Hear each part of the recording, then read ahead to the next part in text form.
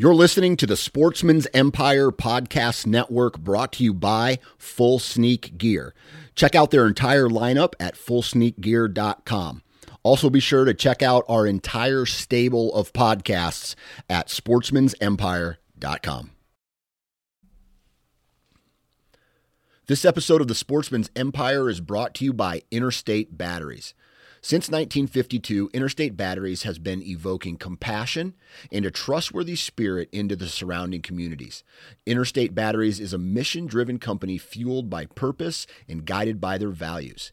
If you need help locating a specific battery, stop into your local Interstate Batteries retail store and speak with a battery specialist. They even offer cell phone repairs. Interstate Batteries, outrageously dependable. Well, hey, folks. Beautiful afternoon here in Michigan.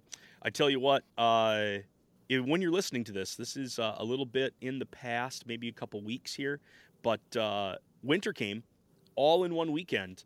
It decided to dump. I think we're sitting at 14 inches of snow in total, and we probably have a couple coming tonight.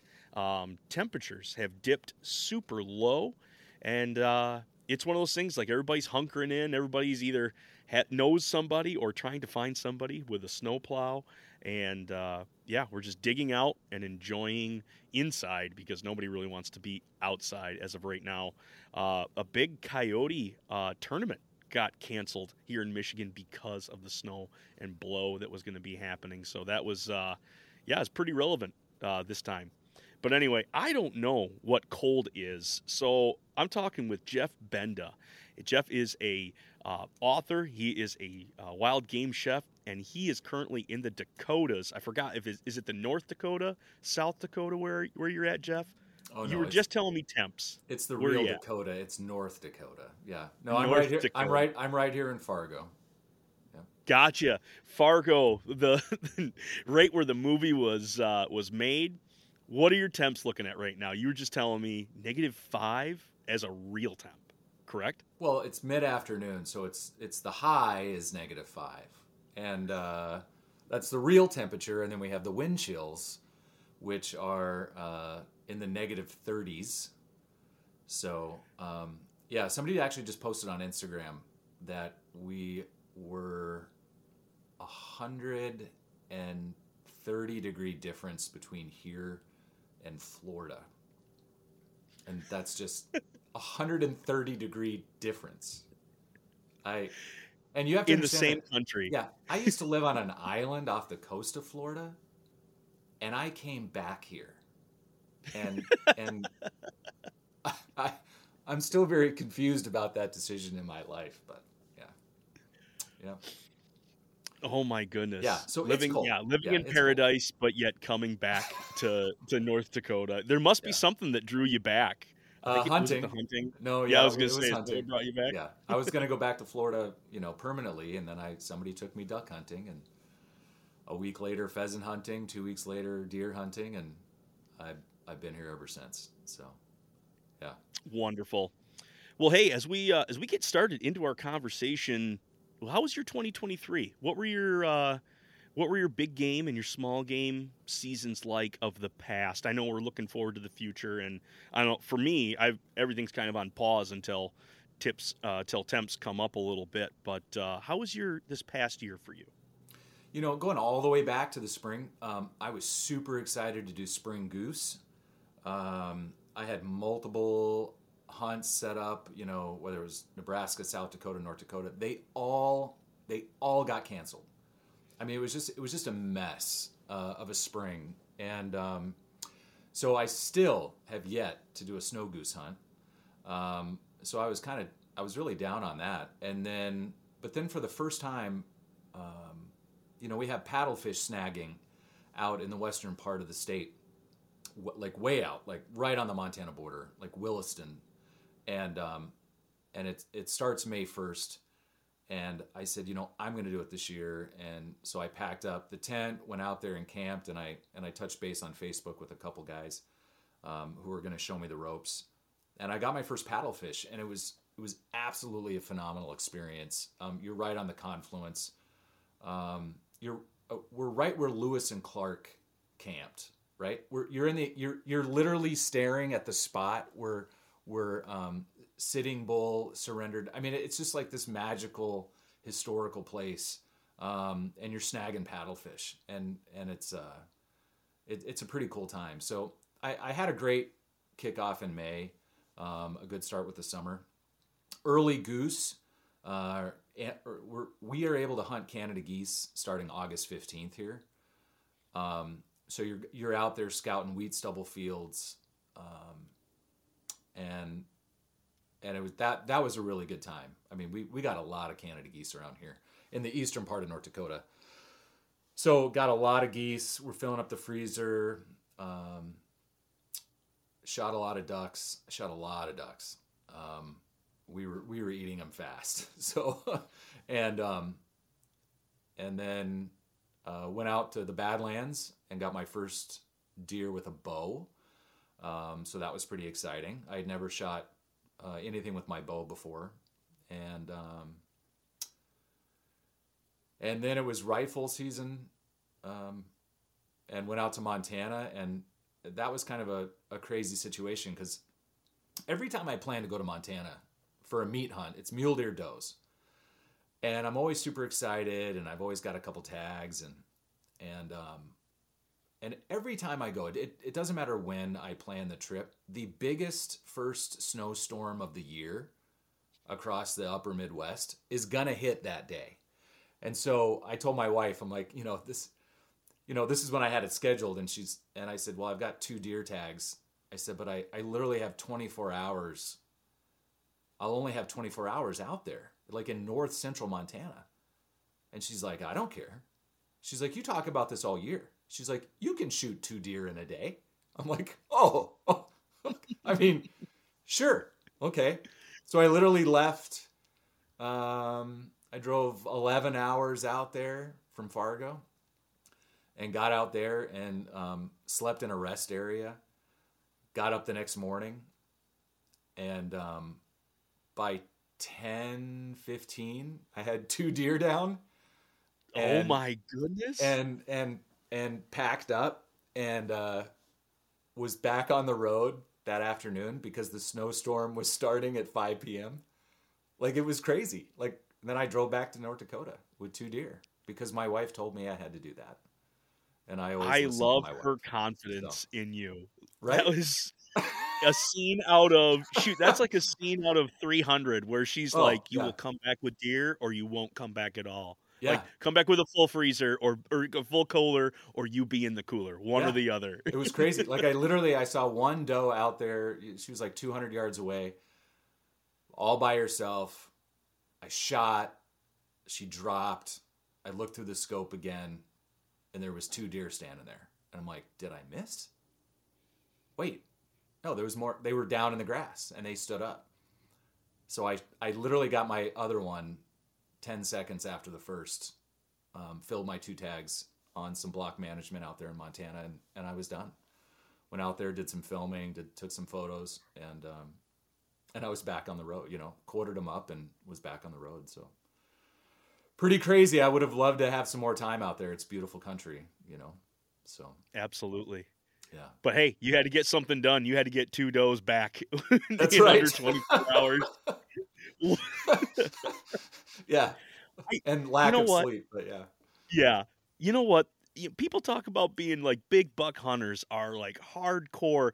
Jeff, you just took meat hunting to the next level. Like, listen, fellas. No. I have a ticking time clock. I have less than a full day to do this. Yeah. And we'll get it done by 10:30, first deer down. The next one, 10 seconds after that. And then, you quartered them up, shipped out of there. Yeah. And your freezer's half full at that point. That is nice. hardcore. Yeah, it was pretty nice. So, yep. So between that and I was able to get, I made a couple trips to Texas. That's been a pretty great new experience for me this last year. The She Hunts skills camp, run by Brittany Boddington. So she takes ladies out on a ranch in Texas. It's a 20,000 acre ranch, and they're able to. Some are huge avid hunters. I mean, some have done safari like out in Africa, and some have never picked up a gun before. or a bow. And so they're learning to shoot bow, they're learning to shoot shotguns, rifles, and then they're able to do a hunt. They can kind of choose one of the exotics that are down there, and they have some crazy options that are down on this huge ranch. But so I was invited to go down there and do a butchering class and a cooking class, and I did 4 of them in 2023. And the last 2, one in October and one in December, they threw in a deer hunt. So the one in October, I was able to shoot a white-tailed doe. And then this last one in December, they let me shoot a management buck. And I haven't shot a white-tailed buck in years. So that was pretty cool. That was pretty cool. So, so 5, I think I got 5 deer this year. Well, look at you. Yeah. So, freezer's full, a whole bunch of ducks, a whole bunch of geese. It's been a plentiful harvest for you, Jeff. I'm happy for you. That's awesome. Yeah. Quick question. As I was getting ready for this podcast, my wife was starting dinner. This was her night. She happened to be up in there, so she was starting chili. We're doing just venison chili, whitetail. I made a whole bunch of burger a couple nights ago. We had a big grind night. Buddy came over, and so I did 50 pounds. He did, I think, 30 pounds. So it was like 80 pounds through the grind that night. We had a great time doing it, kicked back a few beers.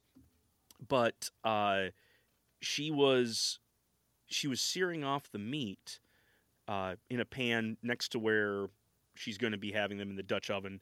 She's building the flavors as we're going along, but she crowded the plate, or crowded the pan. She put 2 pounds in there, and it was real balled up. And I couldn't help myself. I grabbed the spatula and I began to work on it and spread it around and try to thin this out. Like, we want to brown it, we don't want to steam it. But as I did it, she turned and stood and just stared at me, and I realized, like, I'm in the zone. Like, I am in someone's realm right now. And luckily, I've learned to, like, when I get that look, I just dropped the spatula. I just backed up, and I got out of the kitchen at that point and let her do the thing. But it was one of those, like, moments where, and we've discussed this, I guess, with my wife. Like, she cooks different than I do. Yeah. And there's an order that I follow that she finds it just doesn't make sense. But at the same time, when I watch her do things, I'm like, you're missing the point on this area here. You're steaming the meat, you're not browning it. But at that point, she's in the mix of it. I got to get out of there. How do you, as a professional chef or a cook that travels around and shows people how to butcher animals and writes recipes, when you're alongside of another cook, whether it is a relative like your wife or a cousin or whatever, or if it's someone who's also culinary trained, how do you find that meeting ground? How do you cook together with someone who may not follow your same philosophy? When I'm in the kitchen cooking, my wife generally is not. She just vacates. Right. I remember when I went to. I think that just helps after 14 plus years of marriage, she's basically stopped cooking. She's the baker. Like, I can't get Toll House chocolate chip cookies right. But she's magic when it comes to that. So we don't have that same situation in our house. And it's funny because, like, I remember when I was out in Montana and I, with a client, and I was, people will hire me as their camp cook and their photographer and then their butcher if they get something. And I was out there, and I was on my way back, and I called and talked. My daughter got on the phone, and she's 8. And I said, "Hey, what'd you guys have for supper?" And she goes, "Dad, it was so bad." and my wife I'm on speakerphone, and she goes, and my wife was so mad at her because she spit it out back in the bowl. She made some soup, and I was like, "It couldn't have been that bad." And my wife was like, "It was not that bad." And Lucia, our daughter, she goes, "Dad, it was bad." And so I got home and my wife had saved some of it for me. I got back really late that night, and the next morning, I was like, okay, well, she's like, well, let's just have the leftover soup for lunch. So she comes home. By the time she got home for lunch to have lunch with me, she's like, where's the soup? And I was like, oh, it's gone. She's like, you ate it? I go, no, I tried it. It's in the garbage. It's gone. That's it. Now, End of it's story. not always that bad, because when I was in Texas, when I called home and my daughter was so proud of her mom, and I was like, hey, what'd you guys have for supper tonight? She goes, Dad, she made soup again, and this time it was actually pretty good. So, yeah, my wife lets me do all the cooking. But Minnesota farm girl, I think she just, she can cook. It's just sometimes, sometimes it just doesn't go that well. Right. Absolutely. Yeah. Absolutely. Best Now, laid right. plans. So, it's pretty easy for me, especially as a dad of a daughter who loves to be in the kitchen with me. I have learned, being in professional kitchens, you just learn to work, side by side with people. And sometimes that goes well, sometimes that doesn't. And it depends on if you're the boss or if you're not, right? When I had a catering business, and I would always tell, usually it was young people, kids that were working for me. And I would always say, I'm never going to yell at you.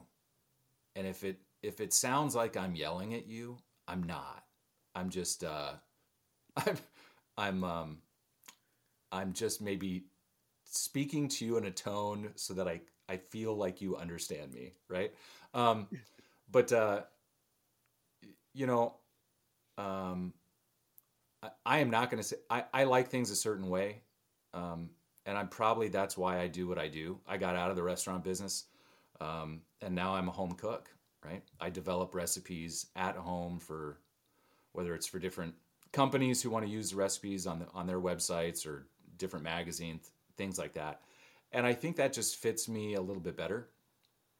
Although cooking with an 8-year-old who's been cooking with me since she was a toddler, you learn patience. And I appreciate that we're in a home setting, a home cooking setting, because I got all the time in the world. When she's at home, that's why I love that I do this full time. When I'm doing a recipe, if I'm developing a recipe for a client, I'm doing it during the day. And I shut down work when it's 5:00, and my wife is home and my daughter is home. Dad's not taking pictures. Dad's not doing stuff like that. So, if she wants to chop something with a knife, if she wants to stir something, whatever like that, that hasn't always been the case, and I had to learn that. So Nick, it's not, I'm not saying that took years, because when I was doing this part-time, they ate a lot of cold food while Dad was trying to take pictures, to try to send off to a magazine, because it was supper time and food's getting cold because I'm trying to take shots from different angles, and that's just not the case anymore. So, I am not going to give you marriage advice on how to cook with your wife, because my wife, if she ever listens to this, she's going to say, I had no place in doing that. But I think,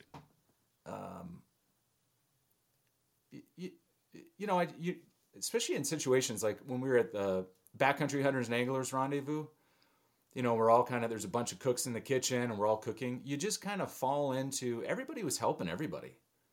It really is. You just you get in those situations. Like Hank Shaw was there, he's doing his thing.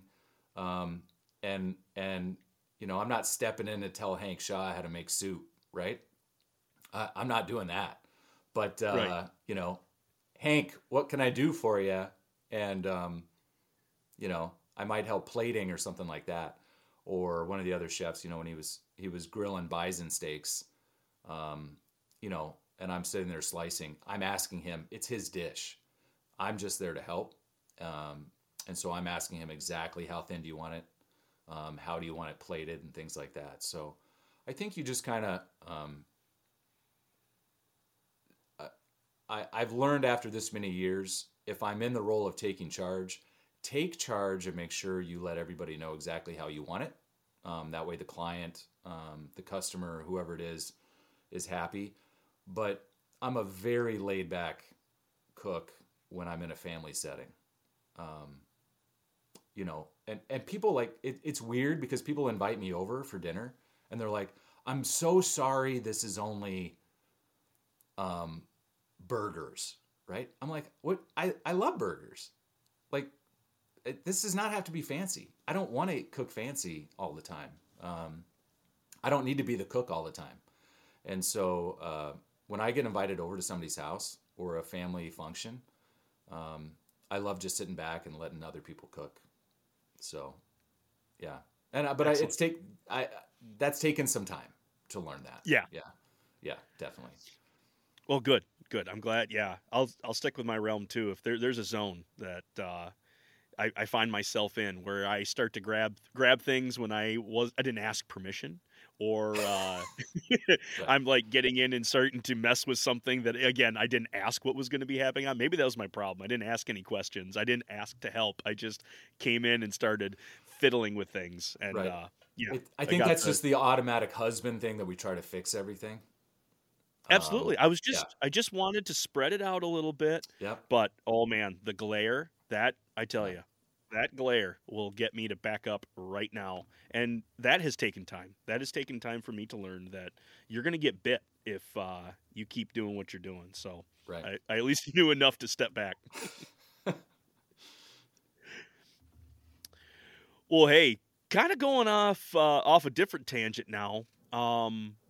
You had a chance. We were talking, trying to set up a time to get on here, and you got hired up to butcher 2 elk that buddies of yours had, or friends of yours they had, or clients, to butcher out some elk. And as I was kind of probing through this, you're cutting meat for somebody. Yeah. They have a cut list. They have something that they're working that they expect, whether it's they want it all into steaks or ground, or they wanted roast and whole cuts. As you're going through that process, as you're going through a cut list, I mean, mainly if they've put that together for you, it's pretty easy. You just follow that. But as you're now breaking stuff down at the table, breaking stuff at the block, there's a translation that has to happen now to the table. There's a methodology to get from this whole haunch or this whole top round to now I want to serve a roast at the table, or even I want to do steaks, maybe half of that top round. When you're putting stuff into the freezer, be it for a client, be it for yourself, what are you thinking as far as, or what's your process going from the block to the freezer, hoping to help yourself out at the table? This is that gray area that I was thinking about as far as I'm trying to turn this animal into meals. Yeah. And I wanted to step into meal planning. How do I do that with a whole animal laying in front of me? Yeah, these two actually. So, husband and wife, they went down to New Mexico and they shot a spike and a cow. They brought it back. They're from out like Watford City, North Dakota, out in western North Dakota. And they get these 2 elk back and they take it over to the butcher. They call them up and they're like, "Yeah, we won't take that because they're so full with deer and they're just batching all of that together." They're like, "We are taking no elk and no moose for 3 months." Holy smokes. So now they're frantic. They're like, "What do we do?" So they literally we meet like in Jamestown, North Dakota. They call me up and they're like, "Could you do it?" And so I said, "Sure, I'd be happy to." It's so I met him and I literally get these 2 coolers full of boneless meat. And a little bit difficult to identify some of it. So I really had to take my time and do that. But so I got it back, but I was very anytime I deal with a client, in that situation that you're talking about, like how am I going to cut it up? It all depends on really like how big is their family. So like, like for me, when I'm cutting up meat, I'm packaging it up for a dinner. There's only 3 of us. And so when I'm packaging things, I'm like, okay, how much are we going to eat for dinner? And then how much am I going to pack for my wife, Melissa, for lunch the next day? Right. And so am I getting like 4 servings out of that? Because now I'm just moving on to the next thing and the next meal. And so I'm looking at 4 servings. So for this gal who I met, her and her husband, I said, they wanted stuff for like a steak or a package of steak or a roast that's going to feed a family of 6, or even 8 people. Now that's a big, that. I was saying that's like a whole, Yeah. whole top round at that point, a whole big roast. Yeah. So I mean, like, am I doing a pound? Like, I'm not just going to put it in, especially when packaging. Am I just going to vacuum seal like one steak, like a 6-ounce steak or an 8-ounce steak? Normally people like we're not usually doing that. And so she wanted like, I was able to put like 2 or 3 steaks or 4 steaks in one vacuum seal bag. Right. And they're okay with that because that's what they're going to eat. And she only has to take out one package. And so some of it is smaller, but some I'm able to do that. And same with roasts. How many people do you plan to serve? And so generally I'll do like maybe some smaller roasts, maybe some bigger roasts. I always, when I'm labeling and dating it, I have exactly how many pounds it is, how many ounces it is. And so they know, how many is this really going to feed? They can kind of get an idea of that. So, it's the same thing in my freezer. I do the same thing. So I might have smaller roasts or smaller packages of steak that's just going to be for the girls and I. But then I'll do bigger ones. That way I can, when I go to the farm and I know I'm going to feed 12 people with the meat that I'm going to have, then I can package it as such, and then I can do that. So I think a lot of people just do like, when you go to a butcher, you're just going to get that same thing. But I think like if you're, Nick, if you're like me, then you're doing your own stuff, or maybe even just some of it, and so you can, I do that just because I save on freezer bags, the vacuum seal bags. There you go. Yeah. So it just makes a life a little bit easier. But I'm always, and any time I do it, it's aged, and the silver skin, like there is no trimming. I'm also tenderizing those cuts with the Jacquard meat tenderizer, every steak, and that is literally ready to hit the pan. Like when it thaws out, it's ready for the pan, or it's ready for the grill. Right when it comes out, there's no need to trim any silver skin or anything else like that off. So, yeah. Gotcha. That's your mentality. Is when you pull that package out for steak or for chuck or for chunks or whatever you're going to go with it, you have it. It's thawed. It's ready to go. Because I don't know. Yeah, am I going to gift it? Whatever you need on it. Yeah. Bam, hits the pan. Well, because I didn't do that in the beginning, and then I would gift it to somebody, and then they don't know to take the silver skin off. And if that's going to be their first experience with a venison steak, so I have it all ready to go. So I don't know if that, whatever meat that I pull out of my freezer, that steak, I want it to be like ready to go, whether it's for me or for my wife. If I'm gone and she's gonna use it, or if it's a friend or a family member, it's just ready to go, and that's just how I package. Yeah. Nice. Yeah. I've gotten into the habit of, and it kind of shortcuts me at the beginning when I'm at the block. I'm just taking seam it out, and I'll put the whole muscle group, say it be a top round. I will then just label that top round, that individual piece of muscle. Like that's what I cut out. I vacuum seal that, label it as top round, and it goes into the freezer. Where I haven't taken that extra forethought, like you have gone through cutting those individual steaks, is maybe I'll want to do some top round steaks, or I'll want to make some jerky.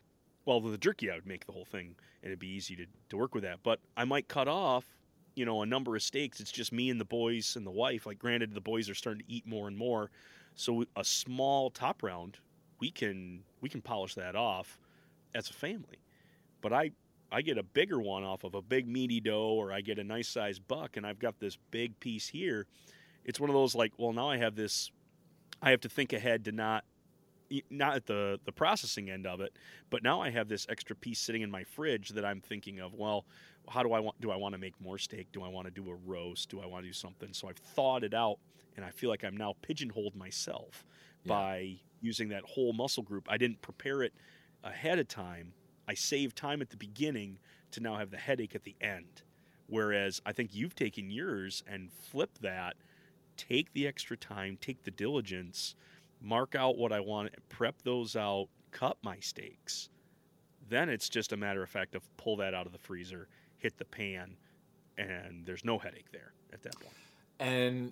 But Nick, I also do the same thing as you on some of them. Remember? I mean, I got 5 deer in the freezer. So, right. And it's a great photo. Remember, I'm doing food photography. So, like, it's a great photo when you have a whole top round, or you have a whole bottom round, or, especially that big piece of backstrap. So I'll also be in the same situation as you. So, I'll have those big cuts on some of them, and it makes butchering so much easier when you come back and you're like, and you're not cutting them up into those big pieces, and I'm just paper wrapping maybe that big chunk and labeling that. That's actually pretty nice. And then it gives me a lot more options, right? Am I gonna make it into jerky, or just put this giant steak on the grill and then slice that up super thin and serve that? That looks pretty cool at Thanksgiving. Or at Easter dinner or Christmas, or just a big gathering during the summer, just to do this big, giant, massive steak on a grill, or roast or something like that. So, I can be in that same situation as you, but then, whereas you're trying to think about what am I going to do for the next meal, I have these cuts. Then I'm also, before I take something out of the freezer, I'm thinking about what am I going to do with this piece of meat? Okay, I maybe have this recipe idea for a client, right? So out of this one cut, can I get something for this client, this client, this client? Like, I could maybe get 4 recipes out of this one cut, right? I could do this one for my website, this one for, this knife company, this one for this magazine. And then I literally could do 2 days of cooking. And so I could have lunch, take the photos, right? Develop the recipe, take the photos. And then my wife comes home for lunch. Boom. That's one dish I sold. And then now I do it again for supper.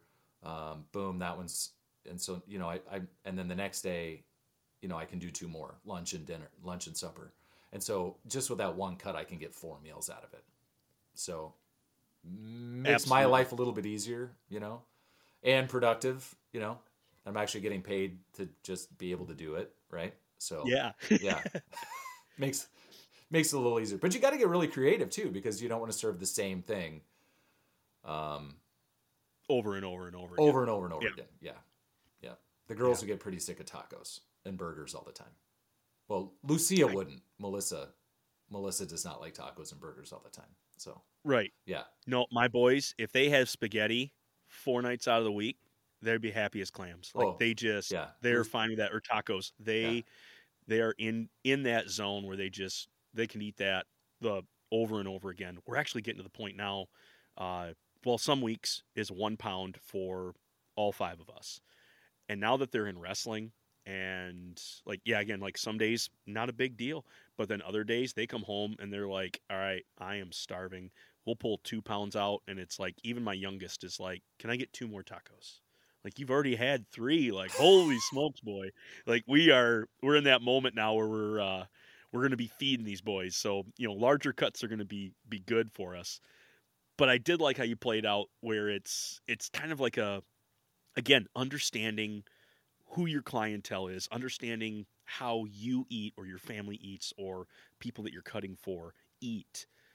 Those pre-made packages are super convenient, but it does take the effort to put those on at the beginning versus where I may be saving some time at the processing end of it, but now along with a little bit of headache and a little bit of extra prep, it does leave me more options to Right. go with. If I want to experiment with something, if I want to try something with a large piece that is specifically like, ooh, this would be really good for pastrami or this would be really good for XYZ, that is how I can handle that. Yeah. Maybe finding a balance. Maybe that perfect thing is we find a balance here where I've got some pre-made where the wife isn't going to feel intimidated to pull that out and make that up. But granted, right now we've got 50 pounds of burger made up, and those boys are all about it. So it's like I guess that's my pre-made right now is just ground. And really, the recipe ideas for ground venison, because we got a whole bunch. We just did a big grinding session too, just before Christmas. I mean, the amount of just do ground. I think a lot of people kind of pigeonhole themselves in, right? You just like they think wild game, right? This is what I'm going to do, and that's why I think I just do what I do on the website. Um, you know, you look for just a burger, like a ground meat or ground beef recipes, and there's a million of them out there, and you can just substitute ground venison. You know, it doesn't just have to be chili, but like chili is super popular, and that's great. Venison spaghetti, we just did one of those recipes, but I just did like a stuffed cabbage soup, right? Because it's just ground beef, right? But that like super popular, that got picked up. That's one of my top 10 recipes, and it's like one of my latest ones, but like it just blew up because it's soup season, but also it's just one of those super easy things to do. Um, there's all kinds of great things that you can do with ground meat. So I think just when people think about wild game, I just really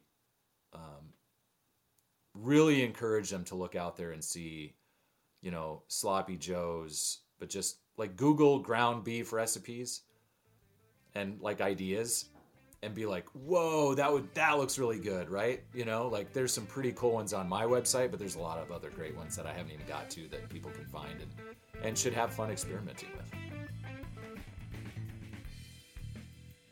Dry-aged steaks used to be a steakhouse-only indulgence, and Old World charcuterie was pricey due to being imported or created at a small batch-specific scale. Thanks to Umai Dry, their synthetic dry aging bags and casings allow you to create these meat crafting treats in your own kitchen. Working in tandem with your fridge, the Umai Dry bag material allows moisture and air to pass through, making it possible to dry age large cuts of steaks or roasts. Paired with their curing and seasoning kits, along with safe and easy to follow instructions, salamis and dry sausage are well within your grasp. Use the link in the show notes and sign up for the newsletter to receive 10% off your order. Umai Dry, helping us elevate our wild game from the home kitchen. I feel like casserole got a really bad rep right around the 2000s or like early 2000s. Like everybody was like, humming casseroles. Yeah. But when you start, I'm a food mixer. I take my Thanksgiving plate and it all ends up as one thing in the middle. Like I just love to put all that together. So when I see a layered casserole now as an adult, I'm like, oh man, like this is going to be really good. Or like even a shepherd's pie where I'm still getting that hardiness of like what a stew would be, but it's completely different realm, texture, feel, but it all uses the same ground meat. Like what a way to translate something from mundane into something that is exciting, something that is brand new on the table, but it still flexes on those same flavors and same textures that we're used to. Yeah, we were over at my wife's cousin's last night, and they served up a pasta salad with ground beef. Like, and I was like, I've just never had this. And then the kids were like breaking up Doritos over it, and then slathering Western dressing on it, and I'm like, okay, I've never seen this. and I just followed everybody else's lead, and it was really good, right? So I'm like, oh, I'm gonna do this at home with some ground venison. I don't even know what it's called, but it was just like literally like a pasta salad with like diced peppers and onion, some ground beef, and I'm like, and like And smashed up Doritos. and smashed up Doritos, and then like Western dressing, like salad dressing. I'm like, this is delicious, right? It doesn't have to be fancy. It was just, and everybody ate it, kids, adults, like, yeah, toddlers on up. It was awesome. So, yeah, That's great. yeah. So I've got a prep idea. I've seen it done with poultry, and I wanted to just run it past you. Maybe some tips, maybe some tricks, or maybe a disclaimer of don't do that. As I'm getting pieces of meat ready to go, I've seen where people have, or like you can get them at the store, a pre-marinated either steak or piece of, like, I'm thinking specifically an inside round or an eye round off of a deer, where it's a more tubular shape, where off of big deer one can feed two people, or off a smaller deer like one whole muscle would be a serving. But to take that and actually freeze it in a bag or seal it in a bag with a marinade already, a marinade of whatever choice that I wanted to make. But at that point, I'm marinating it in the Ziploc bag and then putting it into the freezer for long storage to be pulled out later, opened up, and just like you said, it's ready for the grill pan. It's ready for the charcoal grill or wherever I want to go with it. But to specifically find a couple muscle groups or steaks that I wanted pre-marinated with a little bit of different seasoning to it. What do you think about that idea of pre-marinating into the Ziploc, or excuse me, the vac bag, to then have that be an open as soon as it's thawed? Is that a good idea? Is that a bad idea? Yeah, you know what? You emailed me this idea earlier today, right? And so my wife was home for lunch, and I mentioned it to her, and I'm like, I don't know, and she goes, "Hello, pork, our favorite pork tenderloins, right? Those marinated pork tenderloin, you know, the marinated pork loins that we get at the grocery store that are, they're just super delicious. They've got different flavors like the mesquite and things like that. Those are some of the best things out there. Like, there's pretty rare occasion that I'm not eating wild game, but a rotisserie chicken and those marinated pork, that's and like those crack. marinated That is a drug. and those marinated pork tenderloins. Yes. Yes. We had a deal at our local grocery store because I still have a couple in the freezer. There was like buy one, get one free. It was a special on a Friday back in October. And yeah, I made multiple trips to the store.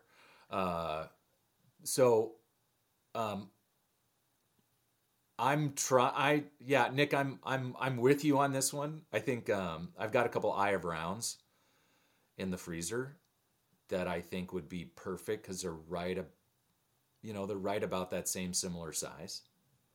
Now the question is, how long are we marinating it? Are we putting it in the marinade, and then are we going to vacuum, right? So we need vacuum seal it, and then we're freezing it, because then on the tail end of that, as we thaw it out, right? It might take a couple days to thaw out in the fridge. How is that going to go well on the meat? I think it depends on what we're choosing for marinade. I would definitely stay away from citrus, right? You know, Avoid citrus. Yeah, I mean, because anytime you're going to use citrus, like a super high, like a high acid, something like that, you don't want to do long marinades with that. You can just really end up with some mushy situations. So, Because that's where I was kind of thinking about, like, well, if we break down a marinade, it's an oil, it's an herb, or it's a salt element, yeah, but then it's also got the acid in there. You yeah, need those three to play together. But just like you said, if we were to actually be too acidic, would we be chemically cooking that? Would we be mushing that up to the point of where we go past what the desired tenderness was going to be? We're going to make it mushy. I think we just need to be when we're thinking about it really depends on how long. Once you take it out of the freezer and it sits in the fridge, how long is it sitting in there? So I think maybe we'll put in the show notes. Everybody can. I'll give my shipping address and everybody can send me their eye of rounds, and I will experiment. And I will do my due diligence. Right? We'll do like 2 days of marinade before you freeze it, then thaw it out. Yeah, because your listeners, their happiness is my only concern. And so I hear that, folks. Yep. So I am gonna do all this experiment. So you guys just send me all your eye rounds, and and then I'm gonna nail the recipe down, and then by next year, then you can keep yours. You can keep them, but then I'll have this down. But Nick, I am ready to do this experiment. I'm just trying to figure out which cuts I want to use. Yeah, because that's where I went with, like, the eye of round. It's not as it's a little more sturdy than, say, like a backstrap. I feel like we could ruin a backstrap by vac sealing it with a marinade and let the marinade go too long. I guess then we were talking, like, in the fridge. I know, like, with a piece of turkey, I'll use a turkey breast. And I'll do, for like a zesty Italian dressing, I'll do like a 30-minute soak. If I go past 30 minutes, that piece of breast is already beginning to feel goopy and lose its structure. Like it's really falling apart at that point. But at the same time, thing. Yeah, no, go ahead. Go ahead. Okay, but at the same time, like, you get something like the thigh. The thigh will hold up a little bit longer to that, because of the connective tissues in that, and that's off a turkey. But then to translate that even into venison, like, that eye of round is going to be a little more sturdy. And even if you go with even a little more worked muscle, you even look at the bottom round off of that hind shoulder, or even shoot like a mid roast, to have a marinated mid roast. I guess that translation is also hard, because I'm going to give that a low, slow cook anyway. But for on, like, the inside round, or even on the bottom round, if I'm going to turn that into steak and to give it a jump start with a marinade, I'm at the butcher block. We're cutting things up, but I happen to have that marinade made up, ready to go. I pour in, whatever amount that you're going to have to guess with that. You're going to have, again, through the experimentation, we're going to play with that. Yeah. Max seal that in, and it goes right into the freezer. And by giving it, like, how long would you normally marinate something? That comes into play after the thaw. But now, as it's frozen, is it still working at just a very slow rate? Like, we've talked about aging at some points, like, wet aging inside of a bag. That still happens, but just at a very, very slowed down rate. Is that still happening with the marinade then at that point? Yeah, and I think especially with when you're freezing certain ingredients, especially, if you're like me, you may be pulling out things out of your freezer that are 2 years old. Now, if you just marinated some meat and you put it in the freezer, and some of those other ingredients are 2 years old, some things freeze well and some things don't. So if you're going to do this marinating situation and you cross your heart and hope to die, and that you're going to use this within the recommended, 3 to 4 months, then I think you're going to be okay. I think just like certain ingredients, and I'm just trying to think off the top of my head, but nothing is coming. But I think we could maybe not have a good situation. If we're literally putting it in there for a year, or going way past that, But I there think is a shelf life yeah. even in the freezer because of the marinating aspect that we're putting. But let me tell you, I have no qualms about if it's for myself. I have no qualms about pulling out a piece of meat that's been especially if it's antelope. I'm like, oh my god! And by the way, I have no antelope left. It's been too long since I've had a tag.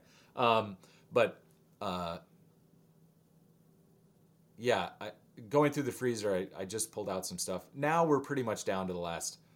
Everything's a year or less, because I just went through the freezer and wrote everything down and took and figured that out. But so yeah, I'm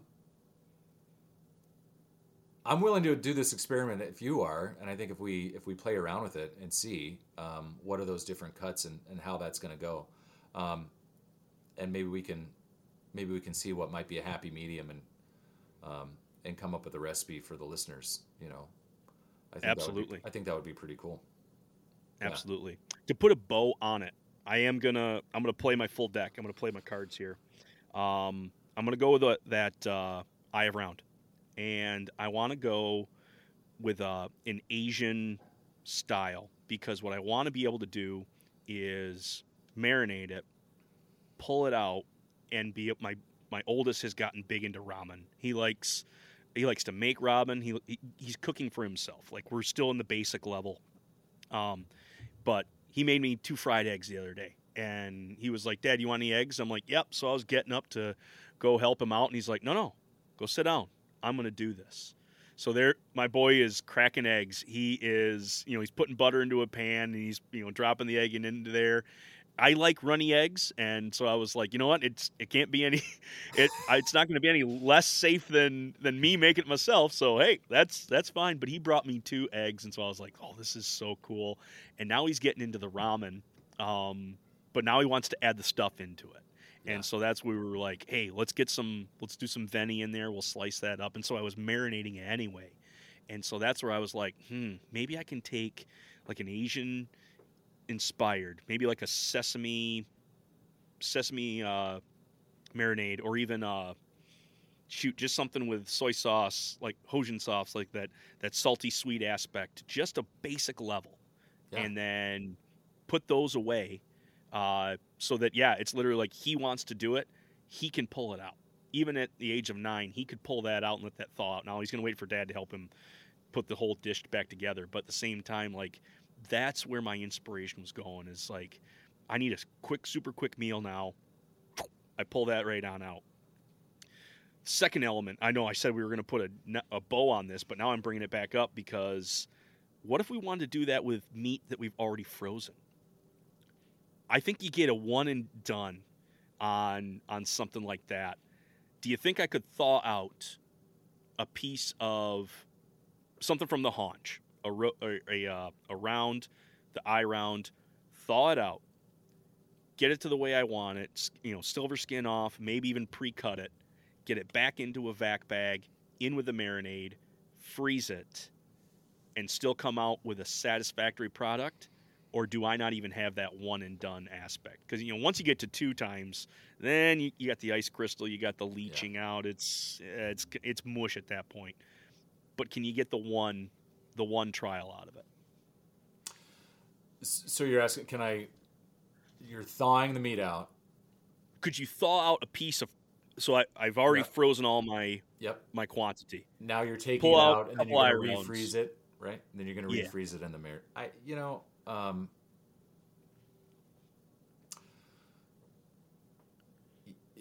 Yeah, I don't see that. Again, I think it's just a matter of time. Like how long are you letting when you pull it out that first time?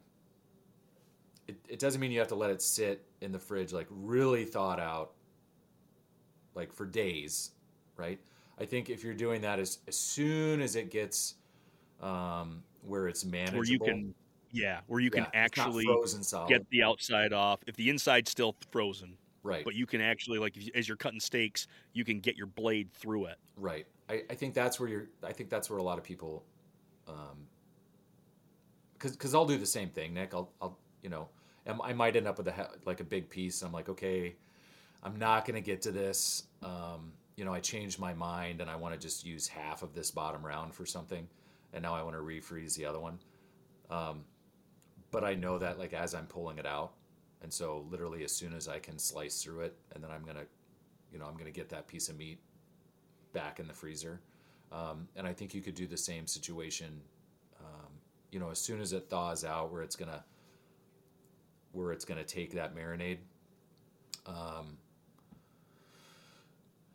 Then you could do that. I think you're safe to do it.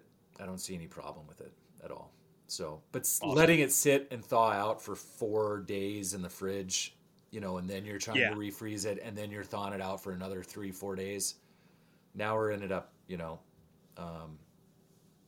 we're running into food safety issues, but although no one has ever died from that, right? We hear that all the time. Right. Right. Nothing's ever been recalled, but at the same time, you can still screw something up pretty Right. bad, make yourself sick. Yeah. But no, I don't see a problem with it at all. Yeah. Awesome. Yeah. So there you go, folks. Now we can put the bow back on. We're going with Asian designed inside rounds that we are going to slice, add the marinade in, and I'm going with a basic Asian marinade. It's going to be soy sauce, probably a little bit of honey because I'm going to want to get some sweetness in there, but stay right there in that Asian territory. Seal it back up, put it into the freezer. When my boy's ready for ramen, we're going to pull that out, give that all a quick sear, and that's going to get dropped into those noodles. All right. So And that's the Nick, game plan. now, Nick, since you're doing that version, then I'm going to do something like more of like a mesquite, kind of a smoky version. Ooh, there you and go. then we can kind of compare on how that works. So I like this. So yeah, to be continued on the final, but now we got people thinking about it. People are going to be wanting to see what we do with this. yeah, definitely.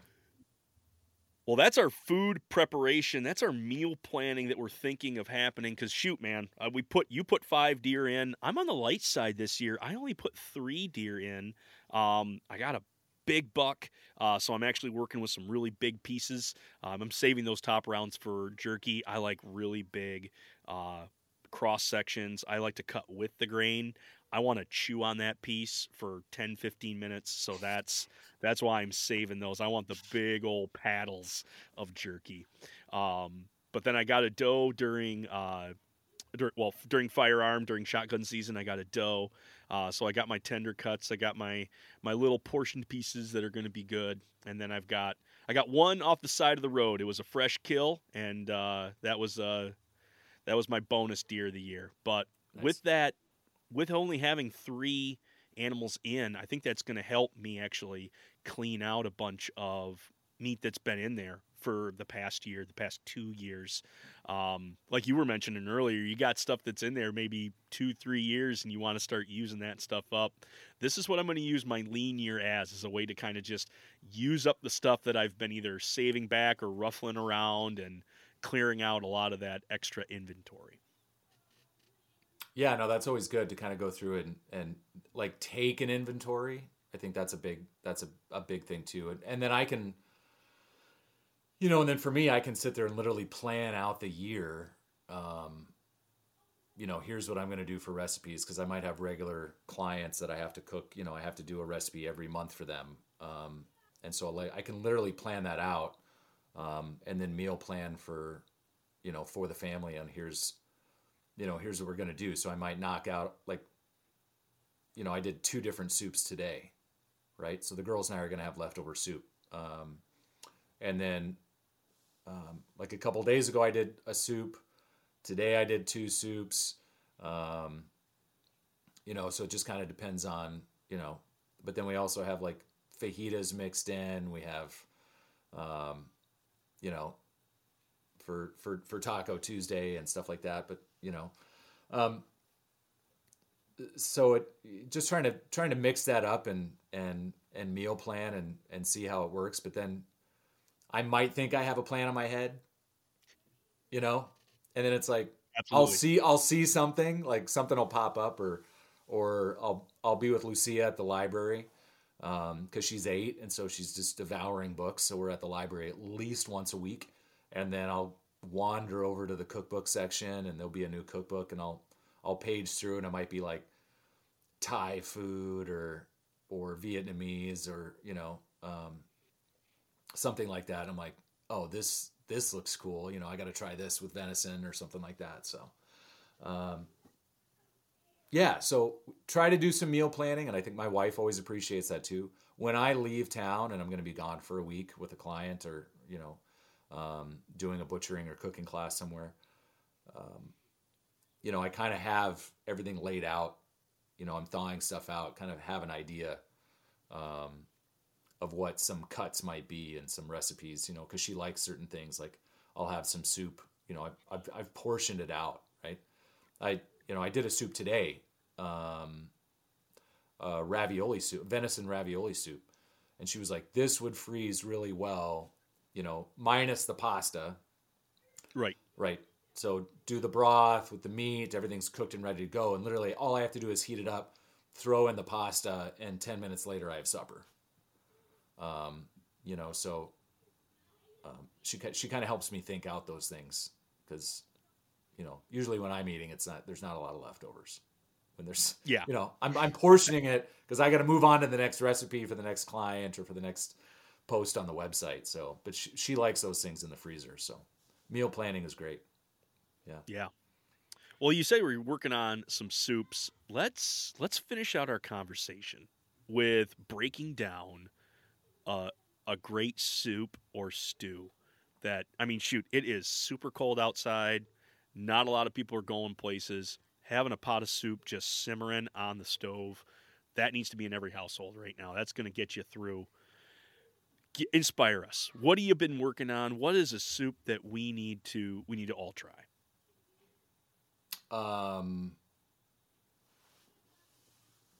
You probably the best soups that you'll ever eat will be every soup that's on wildgameandfish.com, right?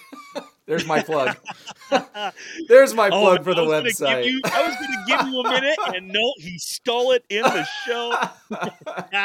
By the way, folks, links and all the links will be in the show notes. Don't worry about trying to search all over to find it. We'll have that at the bottom. But anyway, continue on. Feel free to spend as much time on the website as possible. Let's see. So the one I did right after New Year's, that stuffed cabbage soup. It's, if you have a pound of venison in your freezer, just ground venison, that's a great one. It's just that, it's really interesting. And I was inspired by that because like cabbage soup, are really the cabbage soup diet for New Year's. That's actually a super popular thing. That's why I timed that recipe for right around New Year's, because people are searching on Google for cabbage soup recipes, because it's actually a weight loss, because it's filling, but it's low in calories. And so that's why I kind of went with that. So there's that one. If you like cabbage rolls, it's basically that and put it in a soup, because cabbage rolls can take some time to assemble. And so that's why I went with the soup version. There's a grouse and wild rice soup that's to die for. I actually made that. I had come back, not this last year, but the year before. I got stuck in Bismarck. We got like in the middle of a blizzard for 3 days coming back from deer opener. And I had some Sharpies, some sharp-tailed grouse. And so I was like literally forced to come up with something for food. At my brother-in-law and sister-in-law, they have a flower farm there in Mandan, North Dakota, right next to Bismarck. And so I was like, she had wild rice in her cupboard. And so I had these grouse, and so I came up with that one. And they, it's a hit when your sister-in-law goes back for thirds. Yes. Then you're like, yes, okay. So that one is a super popular one. That's a great one too. For tortilla soups, I've got a rabbit tortilla soup. Oh, good. I have a Yeah. rabbit. I just confit it. Okay. So I've taken an extra step. I really wanted it to be soft, velvety, and so I went with an olive oil confit in a Ziploc bag, or not a Ziploc, but a vac bag, Yeah. sous vide style. So, but anyway, it's real tender, and I've just kept it inside that olive oil fat. But man, to translate that into a soup would be awesome. Yeah, I've got my last rabbit out of my freezer. We were talking about, going through the freezer and taking, and I was like, oh, there's a rabbit left. So I actually have that one out. I'm going to be playing around with that, and doing a couple recipes here tomorrow, with the rabbit. So we'll see what comes out of that. But, yeah, by the time this airs, there'll be a venison ravioli soup. So with that one, it was super, super easy. You're literally like browning ground venison, like a pound of ground venison with some onion, and then add some minced garlic, dump a can of crushed tomatoes, one of those containers of beef broth you can buy at the store, that have exactly 4 cups. Dump that in there, some oregano, dried basil,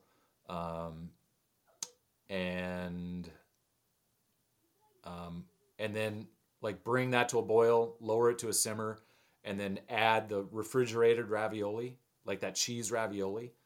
Okay, yeah. Yeah, and just dump that in there. And so that's that soup that Melissa was talking about. She was like, this would be a perfect soup for meal prep.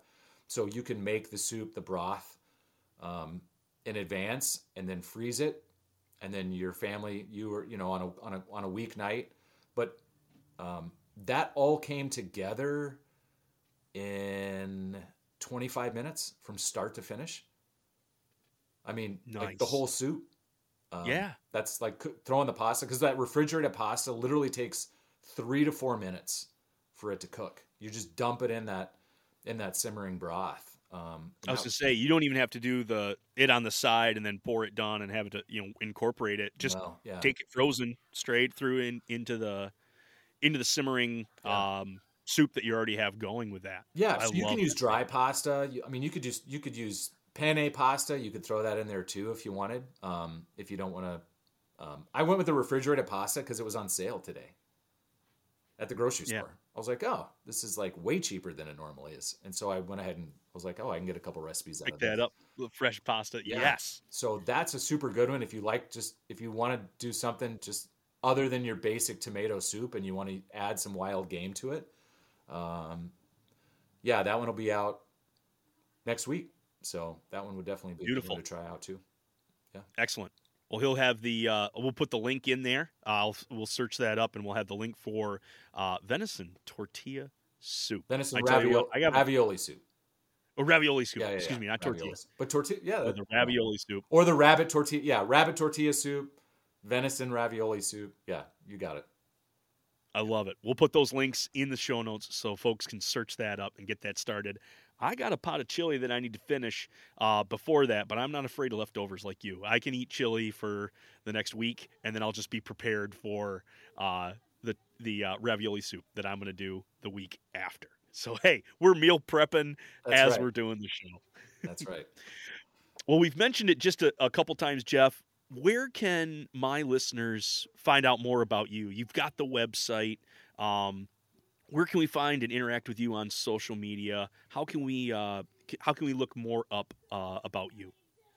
Yeah, you can find me on Instagram. It's at Wild Game and Fish. A lot of people also find, on Pinterest, if you have one of those people who are looking for recipes, and they're finding a lot of them on Pinterest, which a lot of people do, that's Wild Game and Fish Chef. And then, or you can go on the website. All the recipes are there. You can, they're all free. You can subscribe to the weekly newsletter where you're getting a brand new recipe every single week. So it might be pheasant this week. It might be venison the next week. It might be fish the next week. But all those recipes are free, and that is at wildgameandfish.com. Well, Jeff, this has been awesome to get a chance to talk with you. I know it's been a while since we've talked, so it's been great to do that. And man, I think we got people a load to chew on, whether it's going to be planning out stuff or whether it's going to be making some soup, because yeah, it's cold out here.